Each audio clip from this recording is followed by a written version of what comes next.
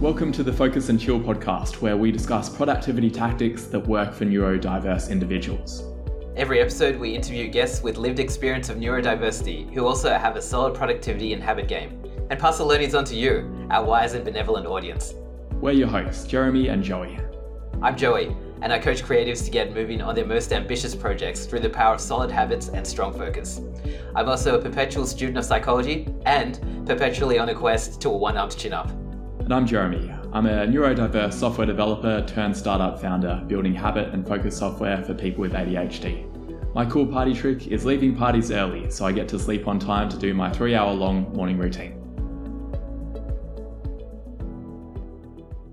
The Focus and Chill podcast is brought to you by FocusBear, a habit and productivity app that makes healthy habits and deep work the path of least resistance. If you have a tendency to check emails or scroll through Instagram first thing in the morning, but long to develop a meditation and exercise habit first thing, FocusBear can help you. The app blocks distractions on all your devices and guides you through your habits one at a time. Throughout the day, FocusBear assists you to stay in deep work by blocking websites and apps that are unrelated to your chosen focus mode. Life's not all about work though. You'll be prompted to take regular breaks to rest your eyes and stretch your muscles. At the end of the day, FocusBear helps you switch off. Work-related apps get hidden so you can unwind and sleep well. Check out the app by going to focusbear.io. Welcome to episode number 25 of the Focus and Chill podcast. We're thrilled to be joined by Professor Claudia Vickers today, an esteemed expert in metabolic engineering and synthetic biology. With a strong track record in science excellence and securing competitive funding, Claudia focuses on using microbes to provide valuable substances for industries.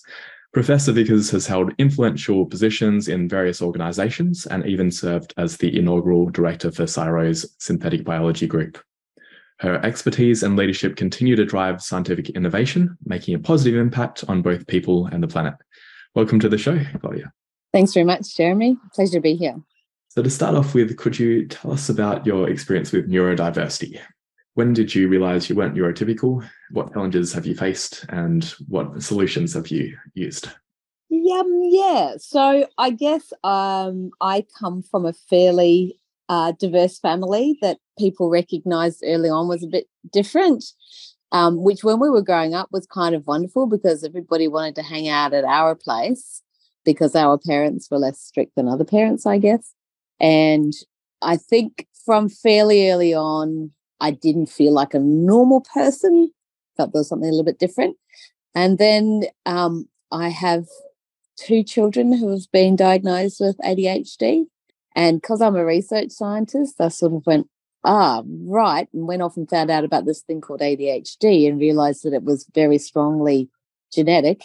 And I connected the dots pretty quickly after I was familiar with all the different, I guess, characteristics of an ADHDer and went, that's probably me too.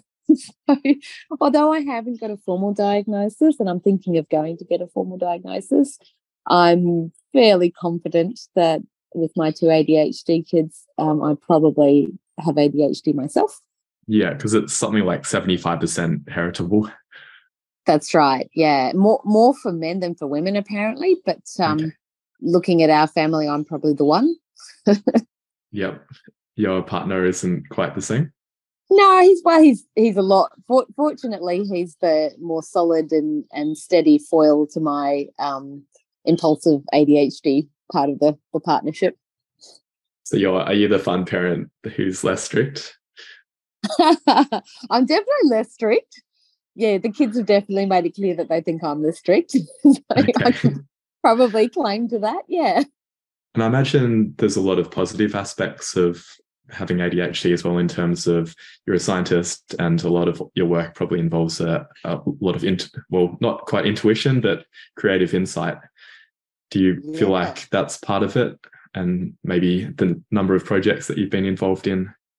Yeah, I mean, I think there's a couple of powerful ADHD traits, which in my case have been both a superpower and, obviously there's downsides of that as well. So the first one is hyperfocus, very, very strong streak of hyperfocus, which comes out in many different ways. And it's actually something that's almost needed in many ways to get through the, higher degree education system. Another one is the ability to juggle multiple threads of thought at one time.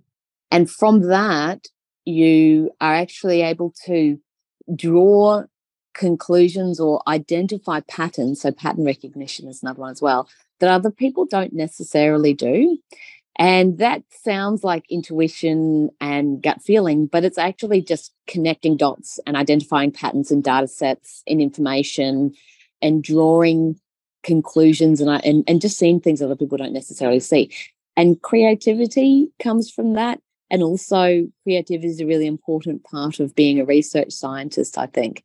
And that ability to recognize patterns and identify novel findings and such forth. Yeah, absolutely. In terms of hyperfocus, people often say that it's both a strength and a weakness. Do you ever have challenges with, like, for example, for me, I often burn food because I'm hyperfocusing on my work and then I forget about the cooking that I was doing. Do you have any downsides of hyperfocus? Yeah, all of those things. I'm a lot better now than I used to be because I have to be, because I've got to balance things with the needs of my kids and my relationship and such forth. But when I can and when I could more in the past, I'd just be down the rabbit hole for days and days at a time.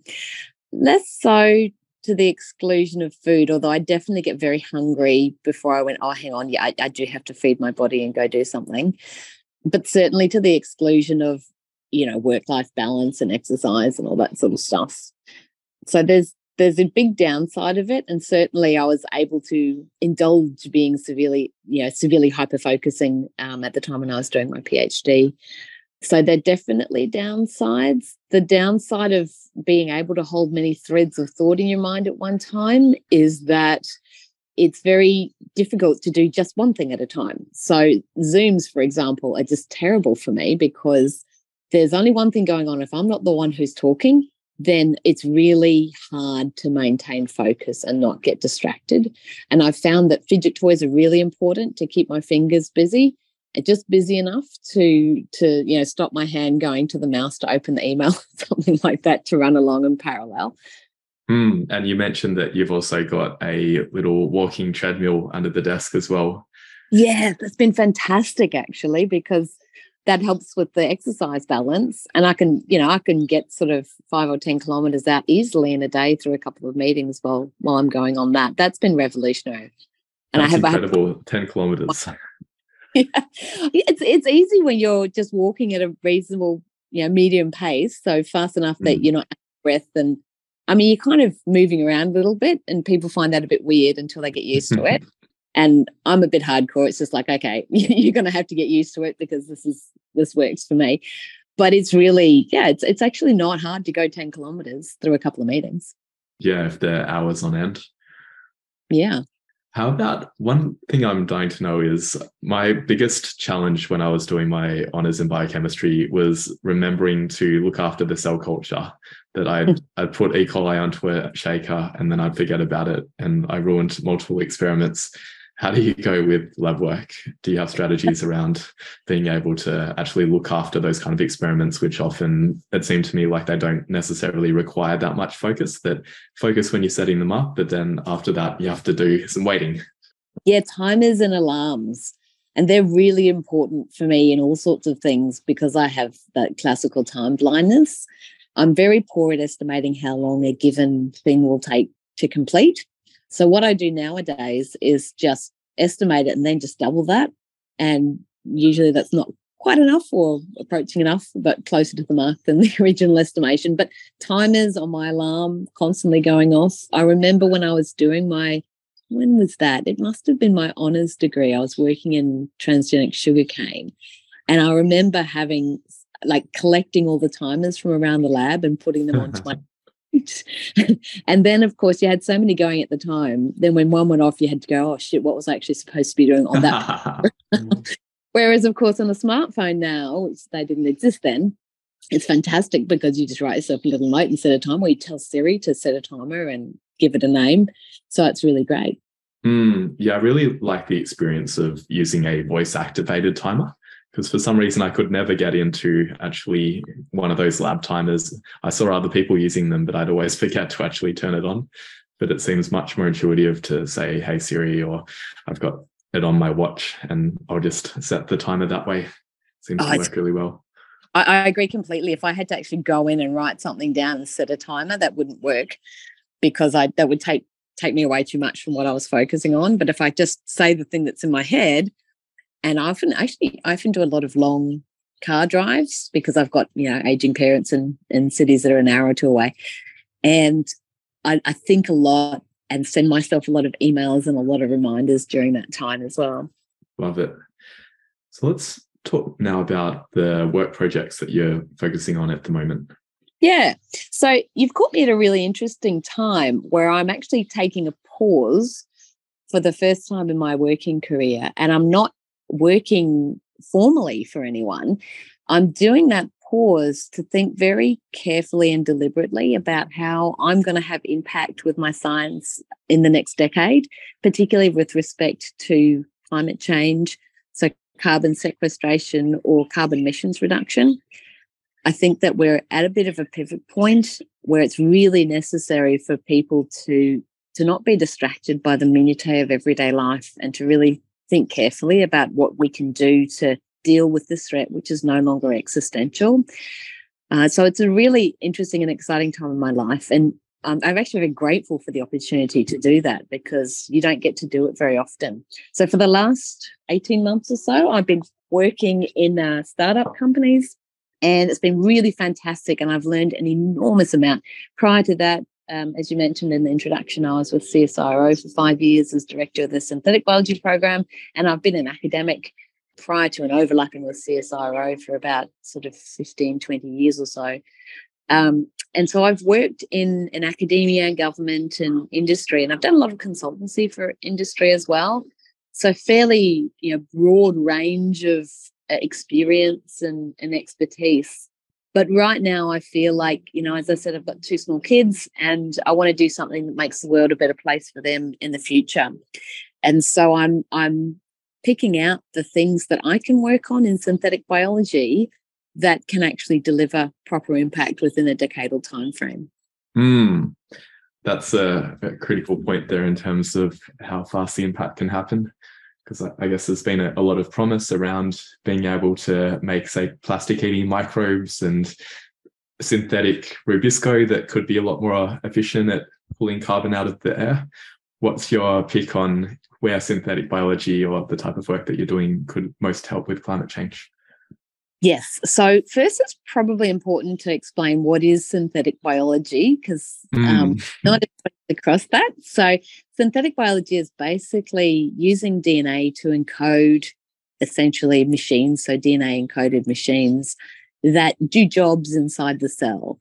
And it's very much like using DNA as a software that you can recode for specific applications. And in my particular case, I use it to recode the metabolism of the cell and channel carbon as it goes into the cell along different metabolic pathways, so it comes out as industrially useful compounds that might be fragrances or flavors or food ingredients or industrial polymers or rubbers or plastic replacements, biodegradable products or aviation fuel, a whole host of different things, even pharmaceuticals and things like that. And we can make all these different things, and there's a lot of other things you can do with synthetic biology, but we can make all these different products, and according to techno-economic evaluations, we should be able to make them at substantially lower carbon emissions, lower land use and lower water use than the incumbent technologies. So that's exciting for me. However, there aren't a lot of things that can really make an impact at scale. So for something to make an impact at scale, it has to be scalable and large and significant. And when you look at different products that you make, there's a relationship between the value of a product and the market size of a product and the cost it is to make that product. It's sort of like a 3-way scale, and that determines whether or not it's economically viable. So you kind of start there. Is it economically viable to do this? And if you push towards the products that are high volume and low value, which is where you need to be in order to get economic impact, then there's a sort of a sweet spot where you can get to some reasonable level of impact and it's economically viable. So biofuels are very, very difficult. An enormous amount of hype around that, enormous amount of hype around synthetic biology as there is with any emerging technology. And I kind of feel like we're through the massive peak and trough of the Gartner hype cycle, and we're on that sort of slope of enlightenment, traveling towards the plateau of productivity. Possibly not quite at the plateau yet, but we have a much better understanding of what's possible and what's not possible. And biofuels are an enormous challenge. There are 5 areas that I think that we can have impact with this kind of technology going forward. Most of them are in the emissions reduction space. So agriculture and food, about 25% of global greenhouse gas emissions. And there are a whole heap of different technologies that are coming online now and very soon in the future to decrease greenhouse gas emissions from the agricultural sector. The next one is utilisation of greenhouse gas emissions. So there's a company called LanzaTech that I'm really excited by. They use industrial waste gases as a carbon feedstock for gas fermenting microbes. And then they turn that carbon into industrially useful compounds. So I think that's exciting. Yeah. Like a sewage treatment plant that might be emitting methane? Yes. Yeah. So, methane's a fermentable carbon source. And so they use Clostridia, and they take those carbon monoxides and dioxides and methanes and things, and they strip them from the off gas stacks from heavy industry and feed those to the microbes in a fermentation reactor. Very bespoke and interesting design that they have for their reactors. And then the microbes convert those gases into industrial polymers that you can make fibres and plastics and all sorts of things from. So I think that's cool. Really, that's a New Zealand company that's moved to the US. They're based in Chicago now. There's a company, an Australian company, which is a spin out from ANU by Colin Jackson, and the company is called, I've forgotten the name. It'll come to me. They're doing, they have an enzymatic, a microbial enzymatic system, enzymatic system that breaks down plastic very, very rapidly. So you can get to an infinite plastic recycling system like you do with glass. I think that's really, really exciting technology. So waste recycling is going to be really important. And the the fourth area is in carbon sequestration. So biology already does this very effectively. We need to be able to speed that up. Rubisco, and generally improving photosynthesis, very, very difficult, enormous amounts of funding, and very, very smart people have been trying to work on that unsuccessfully, really, for a long time. And the problem there, I think, is that, there's an obvious problem that O2, oxygen, looks just like carbon dioxide. And the enzyme, I can't really differentiate between the two. So Rubisco is a carboxygenase oxygenase, and people forget that it has 2 functions. And the final area, which is an area that I think is really underdeveloped at the moment, is materials. So bio-based materials, in particular construction materials. So construction is responsible for 20% of greenhouse gas emissions.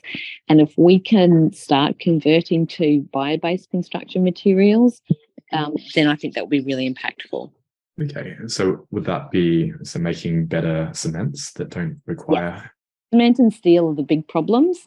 And the challenge there is a regulatory system. So unsurprisingly, the construction material regulatory system is very slow to change because, it takes 20 years to work out whether something's going to be a disaster or not. And it's just very conservative for good reasons. But we really need to convert from using Portland cement or OPC to using more sustainable construction materials. So there's a fair bit of work to be done in that space. And one of the things I'm doing in my thinking sabbatical at the moment is looking at bio-based alternatives for binders and more broadly for other construction materials. Yeah, that sounds amazing. I'm glad that people like you are working on it.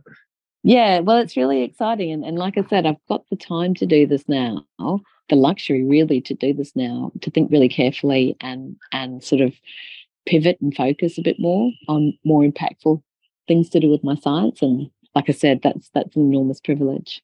Cool. And how about when you're not working? What do you enjoy doing in your off time? Chasing the dopamine man. So you're skydiving? No, I'm really bad at getting locked into scrolling on my phone. But when I'm not doing that, then I've taken up reading actual paper books again, which I used to do an enormous amount. And I'm being strict with myself and rediscovering the joy that there is in an actual real paper book in your hands. I've just finished Sam Neill's memoirs, and that was really excellent read, highly recommended. I spend a lot of time doing stuff with my kids. So now that I've got a bit more time on my hands, I'm helping to coach my son's soccer team and my daughter's touch football team. And that's really fun. The soccer team's particularly amusing and very wholesome. It's like, a flock of seagulls chasing a potato chip running around the field chasing the ball. It's very cute. And it's a lot of fun, yeah. So with that stuff going on, you don't sort of have a lot of time for other things. But I do try to exercise. I try to get my 10,000 steps per day. And that's about it, really. Sounds, I sometimes run near a soccer pitch with little kids playing, and that analogy is very fitting based on what I've seen. It does look like fun for both the parents and the kids. Yeah. Right. So now, in your mornings, how do you start your day? Do you have a consistent routine that you follow, or is it a bit more freeform? Yeah, I'm not very good. I'm not very good at routines. And usually it's about just because we've got a neurodivergent household, it's really about getting out the door, getting the kids out the door. So we're fortunate that we have a nanny that comes in. She's really lovely. That helps sort of keep us to time and get the kids organised and the lunch boxes made and the teeth brushed and all those things that need to get done to manage things on the way out. I'm an adjunct professor at Queensland University of Technology and also at Griffith University. But at QUT, I've got a research program there and a team of people. So I get in there a couple of times a week and work from my office in there, and just make sure things are all on track and there to support the team. And that's usually sort of Mondays, Tuesdays and Fridays, or one of Monday or Tuesday and Fridays. But outside of that, I'll usually, we'll get the kids out the door, and sometimes I'll go into the school for a school assembly or something like that, and then I'll come home and start working. But it's fairly free flow. There's no very rigorous schedules, which is obviously bad because time can vanish very quickly when there's not a schedule going on. Well, that's really interesting that you've got the time 3 days per week in the university, and that must in some ways provide some structure. How do you, because you've got other things that you're doing as well, it sounds like you've got the thinking time, and you mentioned that you're potentially doing some consulting as well. Can you tell us how you fit that all in the week? Yeah, well, I'm actually working on a number of different things at the moment. I'm very careful to keep the non-university work separate from the university work so that I can manage a conflict of interest there. But I'm running 3 different activities at the moment. So there's a consulting company which is called Built Solutions, and there I'm doing consulting mostly for startup companies and helping them to operate a number of different areas, all the way from synthetic biology, metabolic engineering, biofoundry operations, through to international connections and policy development and things like that. And that's a lot of fun. It doesn't take up a huge amount of time, and I'm trying to keep that as a small business rather than let it sort of get carried away, because there's other things that I want to do as well. The other company that I'm starting at the moment with some old friends and colleagues, is a company that's writing a software package that uses artificial intelligence as a personal writing assistant to write scientific manuscripts. And that is primarily aimed at debottlenecking the process of publishing science. So I realized very early in my career that academia is very, very black and white in terms of metrics. It's basically manuscripts out, or publications out, and grants in. And for both of those things, you need to be able to write. But people aren't taught how to write properly, and most people are really not very good writers. And even though I'm a decent writer myself, I found out very quickly when I started managing students and research groups that it's not necessarily easy to teach people how to write properly. So I spent about a decade early on developing didactic techniques, teaching techniques to teach people how to write properly. And I developed that into what I usually run as a couple of days of residential workshop. And I'm converting that now to a software package that uses call-outs to artificial intelligence softwares to help write the sections of scientific manuscripts. And I think that will be really quite revolutionary and impactful in the science community, and I'm really excited about that. And the other thing I'm doing is a construction company, essentially. So it's bio-based materials for construction alternatives along the lines of what we talked about earlier. And I'm fairly excited about that and the potential there, but I'm focused at the moment on doing some due diligence and feasibility studies and make sure that there's a pathway to economic impact there. They all sound amazing, especially the AI-powered academic writing assistant. I used to be, when I was at uni, I got a job as an academic editor, helping primarily researchers in Asia to be able to get their work published. And I could see what you were describing around the bottleneck there, and also just the danger of someone like me with no actual background in some of the research that I was editing. I can see how it's much better potentially if you have AI to do it so that the person can see where meaning has been distorted rather than giving it to someone else. Yeah, and I think that's a huge market. In fact, some of the market research we've done has flagged that in Asia and China in particular, there's a real need for language support in places where there are people who don't have English as a first language. And I think that's going to be really important. Yeah, absolutely. All right. Well, we might fly through the remaining questions after we take a quick break. So we'll come back after you hear from our sponsor. Hello there, this is Joey. I'm excited to tell you about a project I run where I help imaginative people just like you breathe life into their creative dreams, like writing that book or performing that stand-up comedy set. I know the first step can be daunting. I've been there many times and have helped many people on a similar journey. If you've wondered how to bring those ideas swimming around in your head to life, get in touch. We'll shrink the intimidating dragon of a goal into a cute little lizard of an achievable daily habit that you can do every day to get started and stay moving. Click on the link in the show description to get in touch. Okay, and we're back and we're going to do a bit of a power round of our remaining questions. So firstly, ask, how do you optimize your productivity during your working hours? We heard about the walking treadmill. Do you have any other special tactics that you use? Lists. So I'm really big on lists and a list with priorities in them. Unfortunately, the top priority isn't necessarily the one that I'm wanting to work on. I am a procrastinator, and I'll do the things that give me the little dopamine hits because they're quick and easy and challenging first before I go for the big stone in the cup.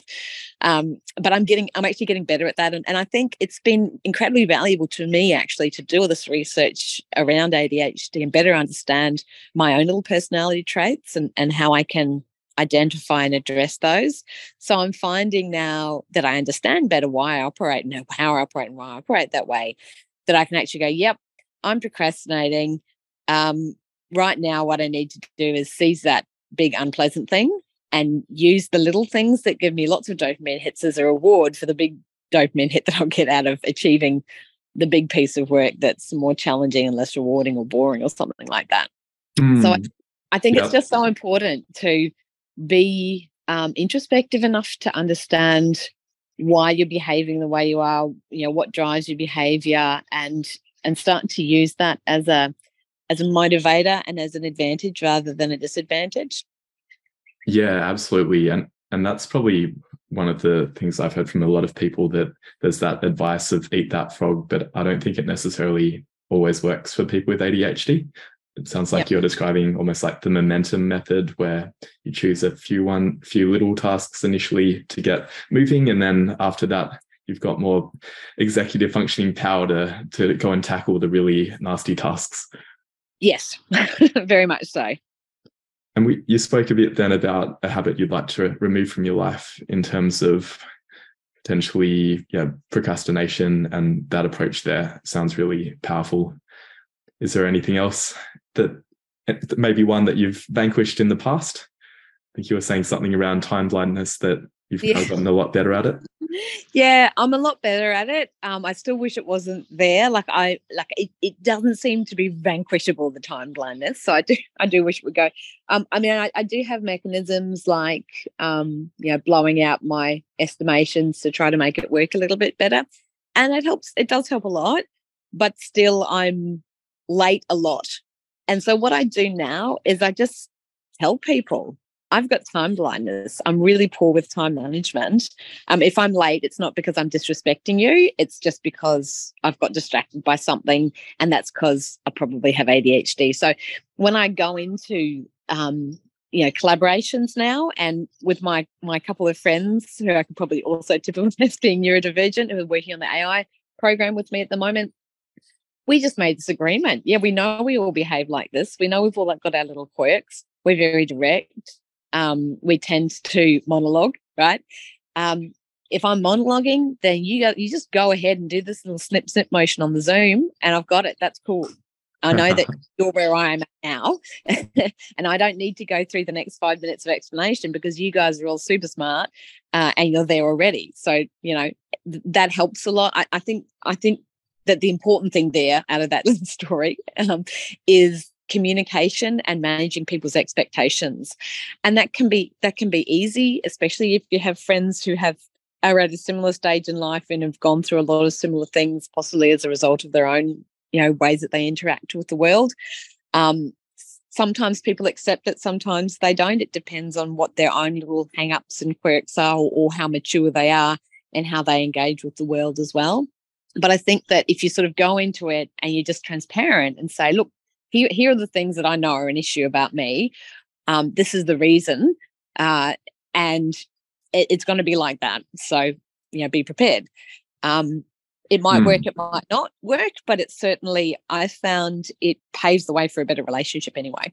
Yeah, definitely. I love that. I've had to do that with my colleagues as well, because I can sometimes be really brusque, and it's not that sometimes really scares people, or they feel like I hate them, and it's not about them. And now I've warned people and they don't mind it. It's something that I try to change, but it comes out sometimes. Yeah, and the other thing I find is that I often, from operating with multiple threads running at once, I'll often get to a point in a few seconds of thought, and I'll start talking, and there'll be massive logical leaps in what I'm saying because everybody else hasn't been taken on that journey as well. And I've learned now to go, oh, hang on a sec, sorry, I've jumped ahead. Let me just go back, rewind a bit and talk you through my thought process so that you're on the same page as me. And I love that, the snip thing, because it sounds like some people are able to make that leap with you, and other people, you have to bring them on the journey a little bit more. I'll have to try that too. Yeah, absolutely. The other thing that I've found incredibly awesome and just discovered a few years ago is noise cancelling headphones. They're so good. I also realized I'm a bit, not all the time, but I'm a bit noise sensitive, especially when I'm hyper focusing on something. I can actually block things out very effectively. Apart from kids are very hard to block out. They're very persistent.